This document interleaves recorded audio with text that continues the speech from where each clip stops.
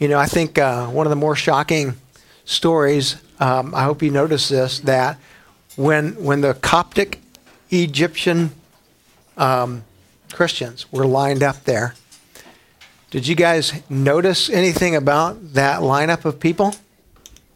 Because you guys are Revelation experts, so I hope that you're starting to notice this now. Guess how many of them there were? 21. Accidental? Not at all. There's your 3. There's your 7. And so you've actually literally got in front of you a lineup of people that in a calculated and satanic way represent what the evil is trying to do. We will cut off the head of those who follow Father, Son, and Holy Spirit. Islam stands against those who proclaim a Trinity. And we will cut off the head of those who proclaim, whose number is that? Jesus as their Savior. So you have 21 people there very intentionally to make a statement to the world. How many of you think people notice that when they watch the news? Probably not a soul. God notice it? Absolutely. It's just incredible to me how this plays out over and over and over again in history. Today we're going to go to Smyrna, so we're in chapter 2, beginning in verse 8. Let me tell you just a little bit about Smyrna. It's located today in what we would call modern Turkey. And I don't know, how many of you ever been to Turkey? You guys ever been? I'll tell you what, it's beautiful water there. I mean, when you get out and you look at the they call it the Turanian Sea, the Mediterranean, just the depth of blue there. It's a beautiful place. But then you go into Turkey, and it's just become such an Islamic culture, right? And if you don't know this, for females particularly, females are pretty much objects, right, to be used by men. And you just see that in the culture and the way that they treat you. When we went to Ephesus, we walked through a town where, they promised us that the men of the town were going to try to get the ladies into their shops to buy rugs for their homes, right? Like $10,000 or $20,000 rugs for their homes. And I'm like, I'm out. I'm a preacher man. I'm out. We're not going to any of those. But the pressure that they put upon you. You go back to Smyrna, and you can kind of see the land and think about how beautiful it was. Smyrna was a place where they had a couple of things that kind of stood out. One, they had a temple that was dedicated to the Dea Roma, which would be the goddess of Rome. And likewise, if you went into ancient day Smyrna, you would see a temple dedicated to Tiberius. Okay, Tiberius is one of those Greek names that we become familiar with, and we become familiar with through modern pop culture, right? So we have Captain James T. Kirk, who is the captain of the Enterprise, right? And the T in his name is Captain James Tiberius Kirk. Kind of goes back to history. If you look at history, Tiberius was not a good man, all right? He was a pedophile. And what he was best known for is many days of the week he would actually employ people to go out and find little boys. And the little boys would be invited up. His temple was up on a hill. They'd be invited to his home, and they would be invited to swim with him in his swimming pool. And, of course, he would take off all of his garments and dive into the pool, and he would take the garments off the little boys, and their job was actually to swim up underneath him and to kiss his parts while he would swim. And then when he was done with the little boys, he would take them and push them over a hill and kill them.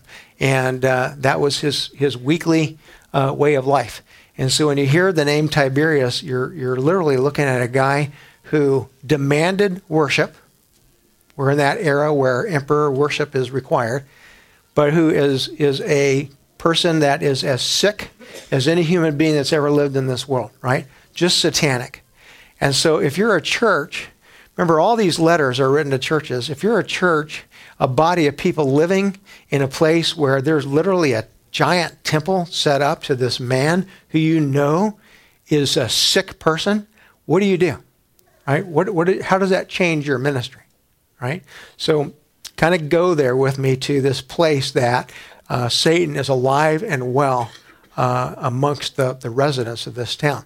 Second thing I want you to see is there's a large Jewish population in that town. So you would think that the synagogue being present there would have some impact upon the community. That was the original idea behind Judaism, right? God selected Israel, called Israel to be his people. He says, I'm going to ask you to be a light to the Gentiles, to bring people to me. And so what should be happening is, in the name of God, right, communities should be being impacted. That's not happening. Why? Well, because the church has become impotent. In fact, it's become a part of the culture there. And so in comes the Christians, in comes those who belong to Jesus Christ, and they have a rather significant job to try to impact a culture that is literally satanic. And you start to pick that up pretty quick when you read these words. Let's go to the text. It says, to the angel of the church in Smyrna, write the words of the first and the last who died and who has come to life. Okay? So one of the things that we're noticing about all these letters is they're written by John, right? That gets the attention of the pastor. But John is very quick to indicate at the beginning of all these letters, I'm actually not the author. The words that you're going to hear don't come from me. They come through me, right? And these are the words of Jesus Christ to you, those who are the church in Smyrna. The way I like to picture this is once those scrolls came out of Patmos and they got into the homes of these house churches, okay? Remember, you might have 10, 20, 30, 40, 50 house churches in a region. You would have one person who would be acting somewhat like what we would call a bishop, okay? So it would not be unlikely that the bishop would call together the pastors in a region, and when these letters were received, they were probably first read aloud in a public setting. Okay, so that you would have the gathering of the churches, you would have the scroll open up, and now I begin reading it to you. And the first words out of my mouth are always, here is a scroll from John who is indicating this is what Jesus Christ has to say to us. Okay, in all of these letters, you're going to find they have a pattern to them, right? We're commending or lifting up those things that the church should be doing. But we're also saying to the church, there are some things lacking in you. And what I'm saying to us as we read through Revelation is don't treat it just like some Bible study you're going to. But let it come into you personally. Ask yourself some questions. How am I living? Am I living the way God's called me to? If Jesus wrote your family a letter today, and you had to open it up, and it said, this is Jesus to you, what would he commendate? What would he say? These are things that are going on in your home, your church, that I want to lift up and say this is good. But then ask yourself this question, what would he say? Here are some things that need to be addressed, right? There's a rebuke to it. The rebuke is not to just make us feel bad. The rebuke is to what? To cause us to say, all right, guess what? I've kind of moved away from what God's called us to be. So receive it that way into your own homes. As a body, one of my great hopes is that we take these letters and we allow them to speak into us. As we look at Grand Island, I have not seen any great temples to Tiberius, but guess what? Let me ask you this question. Is Satan alive and well in this city? I haven't been here that long. I'm seeing him in a lot of ways. I'm seeing him. Deceiving, doing what he does best. So as a body, the church should, impact community, right? And so that's the question that we're asking as we look at these letters is how are we doing? You know, what would Jesus say to us if he's writing this letter to us? Okay, go to verse number 9. First thing he says to him is, and this is kind of the commendation side of things, I know your tribulation and your poverty. I know your tribulation and your poverty.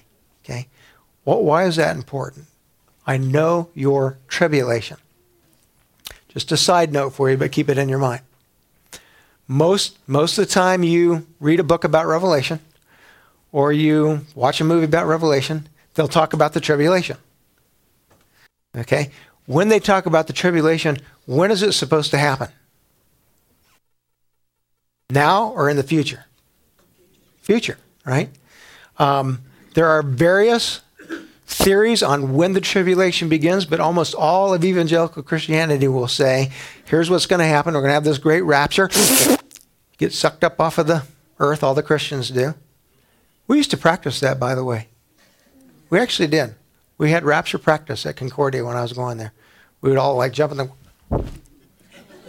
One then, right? So there's going to be this rapture. Everybody gets sucked up off the earth. Little babies come sucked out of their mamas. The little kids sucked up. All the Christians sucked up. You know, just pray you're not in an airplane with an atheist flying the thing because you're dead, right? So that's kind of what they do. And they go, well, now once we're off the ground and we're up there, we're good and safe. Now the tribulation is going to begin. You know what? You're not reading the book. John consistently says, tribulation, that's going on while he's writing these letters. And there was a tribulation going on in Smyrna because the culture was satanic. And just like I put these numbers up on the board to say to you that in our culture today, Satan is alive and well and at work. He was alive and well at work. And what he wanted to do was cut off the head of Christianity in Smyrna. And so what's happening is the tribulation that's going on in Smyrna is one where people, Christians, are being persecuted, particularly in a way that affected them economically. Okay? So we know this about persecution. There are places where persecution meant death, physical death, right? There are other places where persecution meant placing a breadwinner into prison. In other words, I would just come and take you out of your home, put you in prison, good luck, mom and kids, right? There are other places where that persecution was so economic in nature that the Christians had to come together, as we see in the book of Acts. Many of them who had possessions would do what? They'd sell those possessions in order to do what? To take care of those who were in need. Why are they in need? Well, because they're being divested of their jobs. And so you have this economic poverty that's sitting upon those who are followers of Jesus Christ in Smyrna. Okay? I love this little parenthetical comment where Jesus is saying to the people in Smyrna, I know you're going through that tribulation, and I know that you're going through poverty. But guess what you actually are? Rich. So, theme for us. In our lives, there are things that are going to happen that we don't like. Hardships. Okay?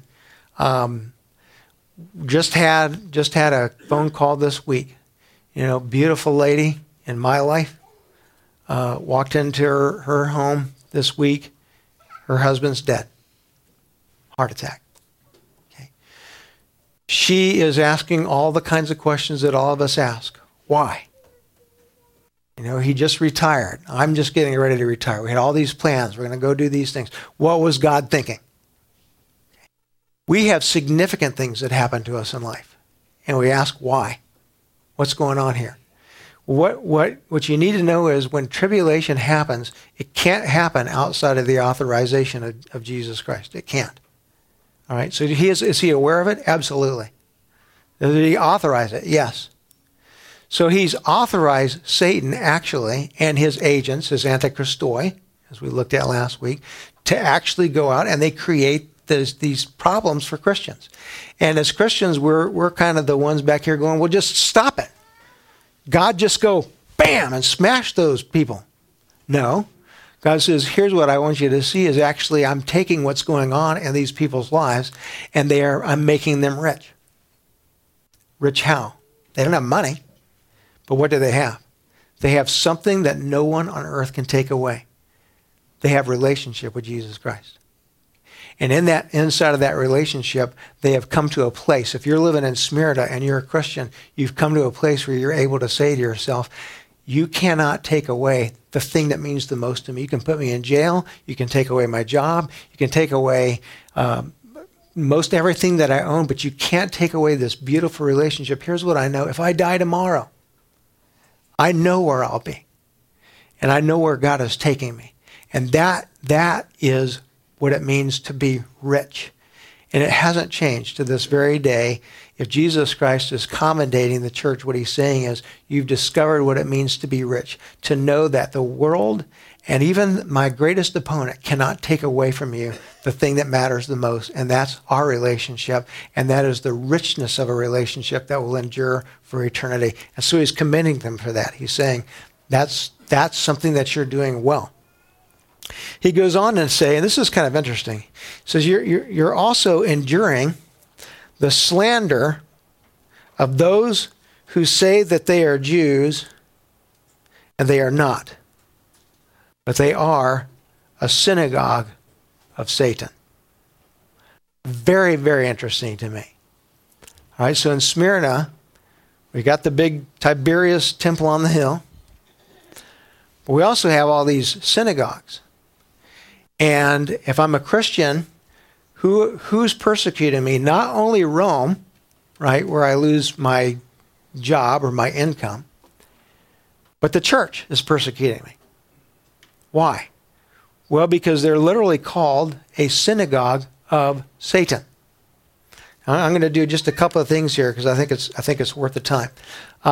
He says you're receiving the slander, and actually the word in the Greek is the blasphemy. I think that's significant. You're receiving the blasphemy of those who are saying they're Jews and they are not. Well, what does that mean? Why does he put it like that? Okay, kind of watch this. A lot of end time literature, Revelation literature, takes the Jews and treats them in a pretty significant way. Okay. A lot of evangelicals believe that when the end comes, that the Jews, all of the Jews, will be saved because they're God's chosen people. Now, when people say that, they're talking physically. In other words, if I'm an evangelical, we get the tribulation, we get the rapture, we get sucked up off the earth, we have the tribulation, then we have Jesus who comes again, and then we have the restoration of all the Jews. And in fact, most Revelation kinds of literature will suggest that one of the signs that the end is near or imminent will be the rebuilding of the temple in Jerusalem. Okay. Right? That's not new to you, right? Okay. When you go back and you study history, one of the fascinating things is over the course of history, that Dome of the Rock, that's Islamic today, has often been what? A temple for the Jews.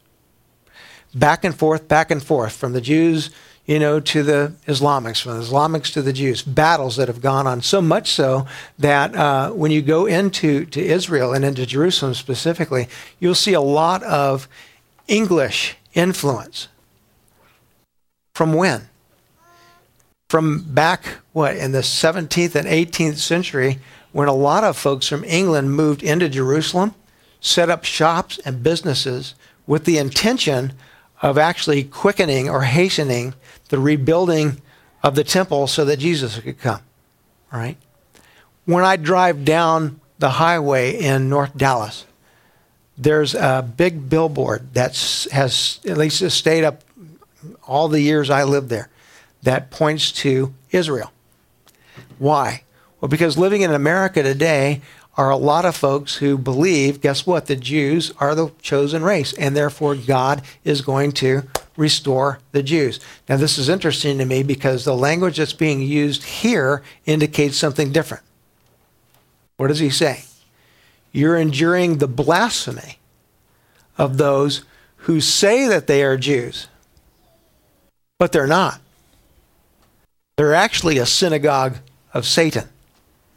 So one of the most prominent questions that I think you have to answer when you study Revelation and the place of the Jews in history, in all of history, is the question of what does it mean for a God to choose a group of people, Israel, Jews, and to say, you are my chosen instrument to bring people to know me. What does that mean? And is it in fact true that at the very end of time, God is just going to, boom, save all the Jews? Is that true? Answer. Where do I find it? Clearest answer in the book is in the book of Romans, chapter 9. Flip over there with me. Very interesting stuff. Paul addresses this very problem that they're experiencing in Smyrna. The Jews are saying to the Christians, we're the chosen ones, you're not, all right? And so as much as Rome will persecute you, we will join in that persecution of you as well, because you are the illegitimate sons of God. We're legitimate. Here's what Paul had to say about that. Go to chapter 9. I'm just going to read through a part of this, but just kind of follow along with me. Paul, I'm speaking the truth in Christ. I'm not lying. My conscience bears me witness in the Holy Spirit that I have great sorrow and unceasing anguish in my heart. Now, these next words, if you don't have them underlined in your Bible, underline them now, because they are some of the most significant words in the New Testament. Here's what Paul says. For I could wish that I myself were accursed and cut off from Christ for the sake of my brothers, my kinsmen, according to the flesh. Okay. I think it's one of the most significant things that Paul ever said. What is he saying? Put it in plain language. Paul is looking at Jews, and he's saying this. You're my flesh and blood. I'm one of you. He's saying, I have over you, I have an anguish that won't stop. And here's what I wish. I wish that I myself, St. Paul, could go to hell if it would mean you went to heaven. I don't know if you can get more significant than that. To me, very humbling to think about, are there people in our city today that you and I would look at as a body of Christ and say, you know what? You talk about a sense of mission and urgency. Think about what it would mean to say to people living in this community, we would give up our salvation if it would mean you could have salvation. Pretty significant, right? He doesn't hate the Jews. He loves them, but he's anguishing over them. Why? Because they're not Israel. Keep reading. Here's what he says. Verse 4, they are Israelites. And here's what belongs to them. Just kind of count it off. The adoption. Right? Israel was adopted by God. Chosen by him to become the instrument through which he would try to call nations to himself. The glory. Now glory means what? The presence of God. What did Israel have? Israel had the Ark of the Covenant.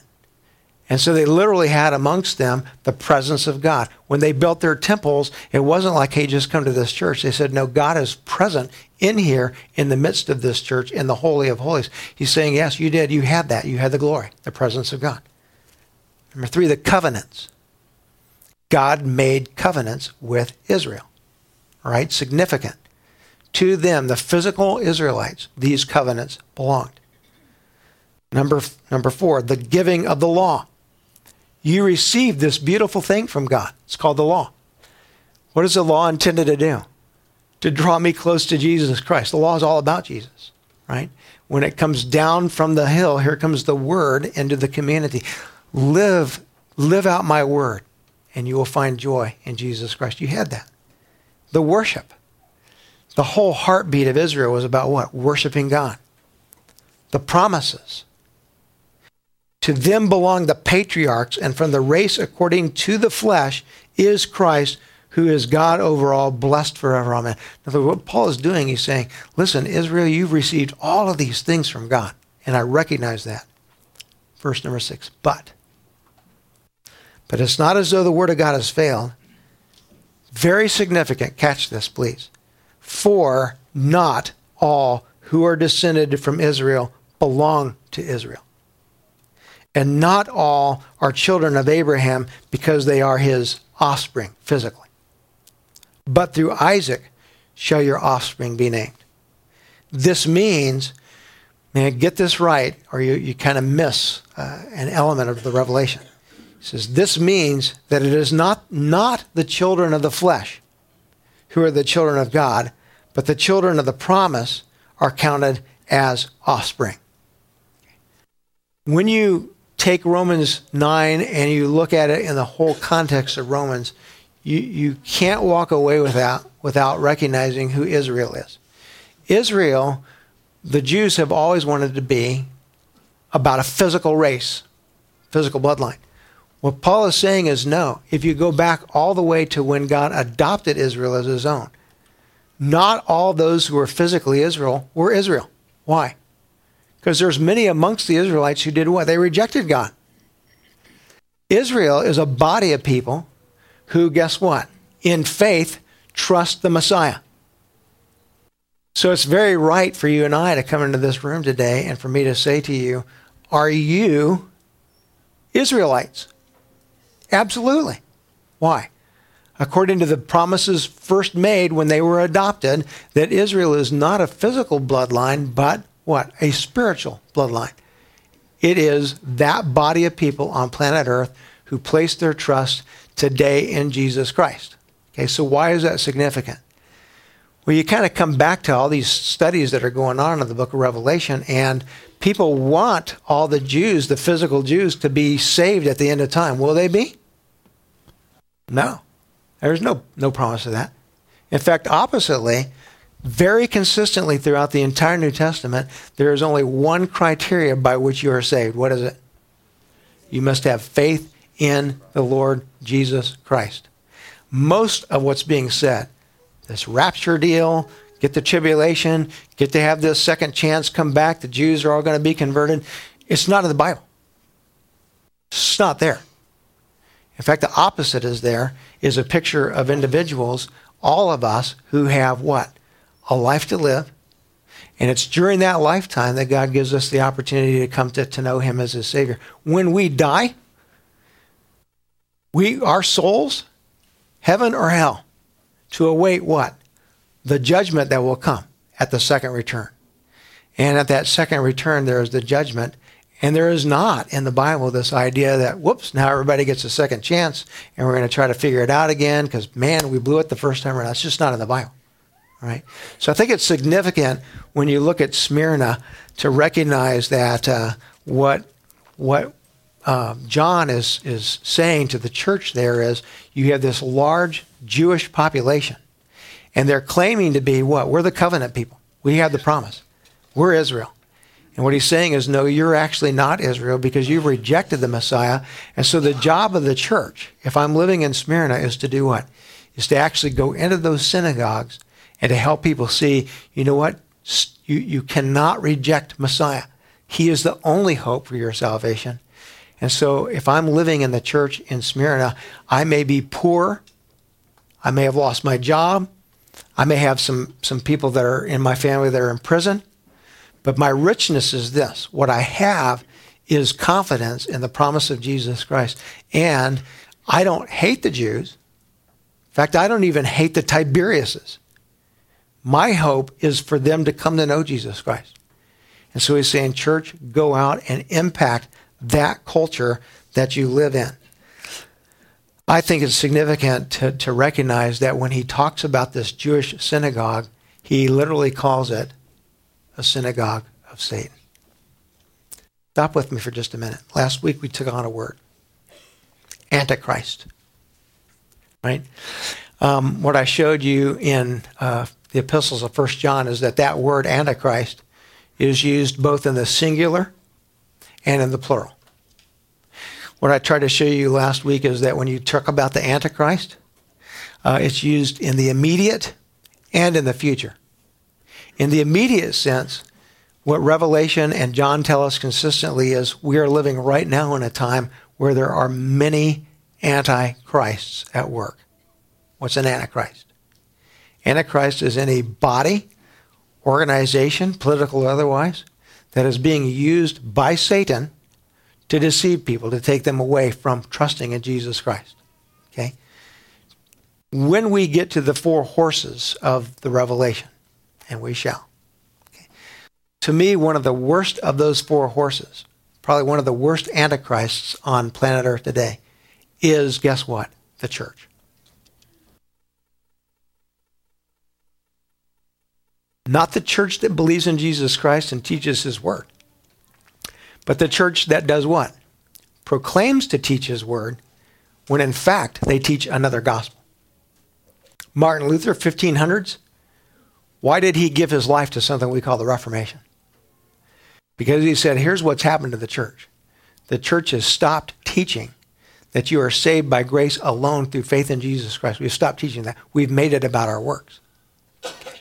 Today, what I believe is the same thing that was happening in Smyrna, we could say over and over again, whenever you have a church that is trying to speak into a culture and say, we're the way, come follow us, we got the answers.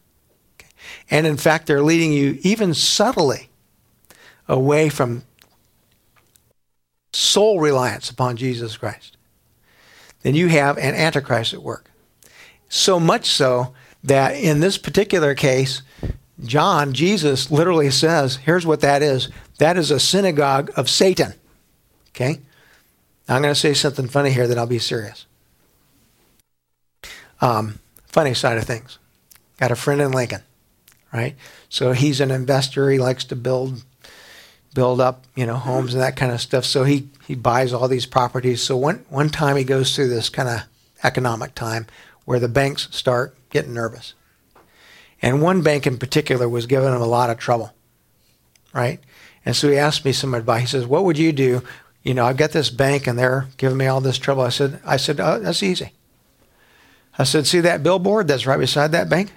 Rent it. Like, really? I said, yep, rent it. Put a big picture of the devil on it and say, Satan banks here.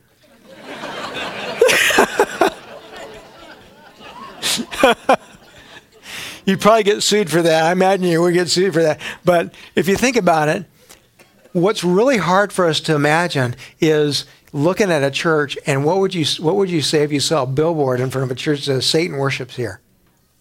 Okay. What?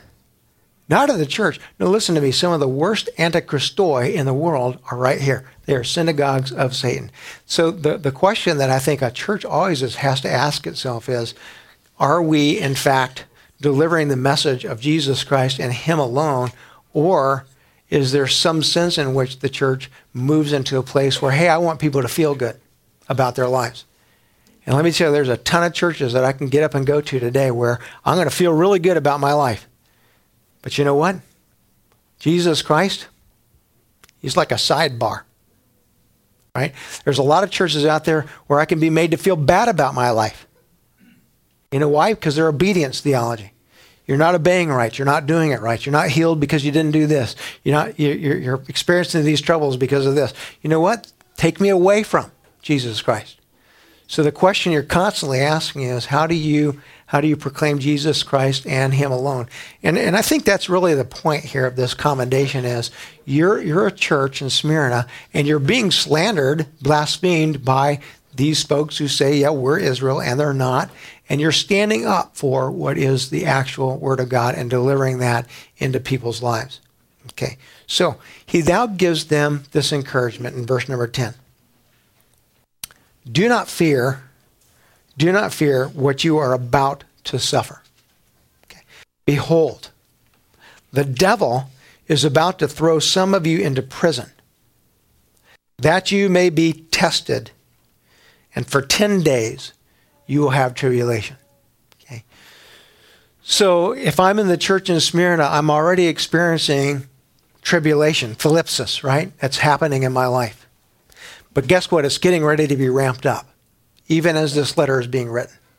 And the way that John poses it, he's saying, you got to know that as bad as it is now, it's going to get worse. Because Satan, now it's not like the devil in a red suit comes out and throws you in jail, right? No. But his instruments. Typically, the Jews would do what? How did they do it? How did I get you in prison? If you're a follower of Jesus Christ, and I'm a Jew, and I'm against you, because I'm the chosen one, how do I get you, a Christian, in jail? The Jews would work with what? With Rome. And the Jews would go to the Roman officials, and they would work out deals. Most of the leaders of these synagogues, guess how they got their leadership? They greased the palms of the Roman officials. They bought their way into leadership. Okay. So that ambiotic relationship between Rome and the Jews was such that the Jews would go to the Romans and they say, look, these guys are big trouble. They're going to cause trouble in the city. You don't want them. They're going to start speaking against you. And guess what? We need to put them in jail. So when it says Satan is about to put some of you under tribulation, it's not a new tribulation. It's just a heightened tribulation that's getting ready to happen. He'll do it, Satan will do it, through agencies that he works through. right? So that people in the world never figure it out. People in the world are like, oh my, well, they must have done something wrong. They're getting put in jail. No, this is satanic.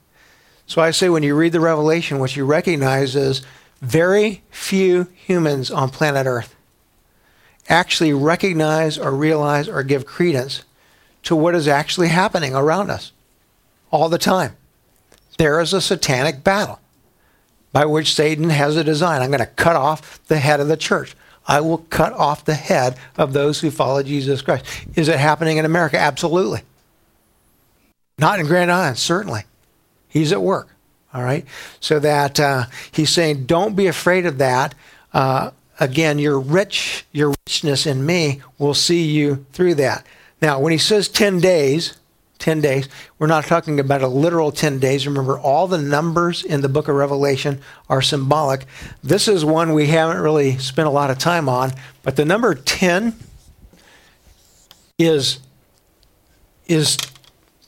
what we would call the perfect number or the Yahweh number. It represents God and his will. And so when I say to you, you are going to be thrown in prison, some of you, for a little while, and some of you will suffer increased tribulation for a 10-day period. What I'm saying to you is a perfect period of time. In other words, God has already determined that there will be a beginning and an end to that period of suffering that you're going to go through. There will be an end to it. He has boundaried it. This is good news for us. It really is good news. I mean, don't miss this. When he says, don't be afraid, it's 10 days. It's not literal 10 days. It's however many days God has chosen. But God chose it. So let me say it this way. Even though God unleashes Satan and allows him to test you, all right, he boundaries him. He's on a leash. In other words, God is saying, I will allow you to bring some tribulation into this home, but here's your leash. I will cut it short. Right? We should rejoice in that, because what he's saying to the church in Smyrna is, it's going to be tough for you, but God hasn't abandoned you. This testing will actually produce more richness in you, and God has boundaried it. In other words, he has not given Satan free rein. All right? So you don't have to be afraid of, guess what, of what's getting ready to happen. Instead, go back to the close of verse number 10. He says, instead, just do this. Be faithful unto death. So I think when you read this, what's getting ready to happen in Smyrna is already happening in a number of places. You've had a lot of tribulation that has been economic in its nature. It's getting ready to be heightened. And in Smyrna, in fact, there will be individuals who are now taken out of prison and killed for the sake of the gospel. And all he's saying is, just be faithful unto death, and you will receive what? The crown of life. Okay. To me, one of the things that you have to stay with all the way throughout Revelation is, it's a primary theme in the Bible. What John is causing us to do is to say this: your life on this earth is short, very short. If you try to think of your life here on this earth as the primary thing that God wants you to live out and be happy and achieve all your dreams and fulfill all your goals, you're completely missing what life is about. God put every single one of us on this earth for a short period of time. Guess what? To do one thing. God says, I will gift you, I will equip you, I will place you, and I will walk with you to bring other people to know me. The whole purpose for our lives here in this world, for that, is to say, God, I'm yours. How would you use me to bring other people to know Jesus Christ? That's true in marriages. I mean, in our Western culture, we get people married. What do? We're like, oh, it's going to be getting married, and what are your ideas? What are your dreams? What are your hopes? We romanticize it. Oh, it's going to be a romantic thing. The whole purpose of marriage? whole purpose of marriage is to take a man and a woman, a stubborn man and a woman, right, and put them in a little box where they can't get away from each other. And they're like this, blah, right? That's marriage, right? And God says, well, and through that process, here's what's going to happen. The woman will strengthen the man who's not good. Because the man, remember when I made him, I looked at him and that's not good. He wants to be God. Guess what he needs? A woman. You're not God. Yes, ma'am. I am not God. I got the picture, all right? Stop, please. Okay? No, we're to strengthen one another. For what purpose? Here's the thing that we should be asking. If you're coming in for premarital counseling, we get all these charts and we do all these tests and we're like, how do you communicate? What's your financial skills going to be? Okay, all that's great. It's good, but it's not the main thing. Here's the main thing I want to ask people when they're getting married. How will God use the two of you in his mission to bring other people to know him? Join hands together. How does he want to use you as a couple to bring other people to know him? It's the purpose of marriage. And so Revelation is very consistent with this. Be faithful unto death, and he will give you a crown of l'chai, the Hebrews used to say, life. Zoane, the Greeks would say, life. It's not just physical life. What is it? He will give you an eternity to live with him. When does life really begin? I love to tell people, when life will really begin for you? In eternity. Now there's joy. Now there's no more sickness. Now there's no more death. Now there's the presence of God. Look forward to it. It's coming. It's the direction that he's sending us. In this life right here, should I expect that God put me here to be real happy? No.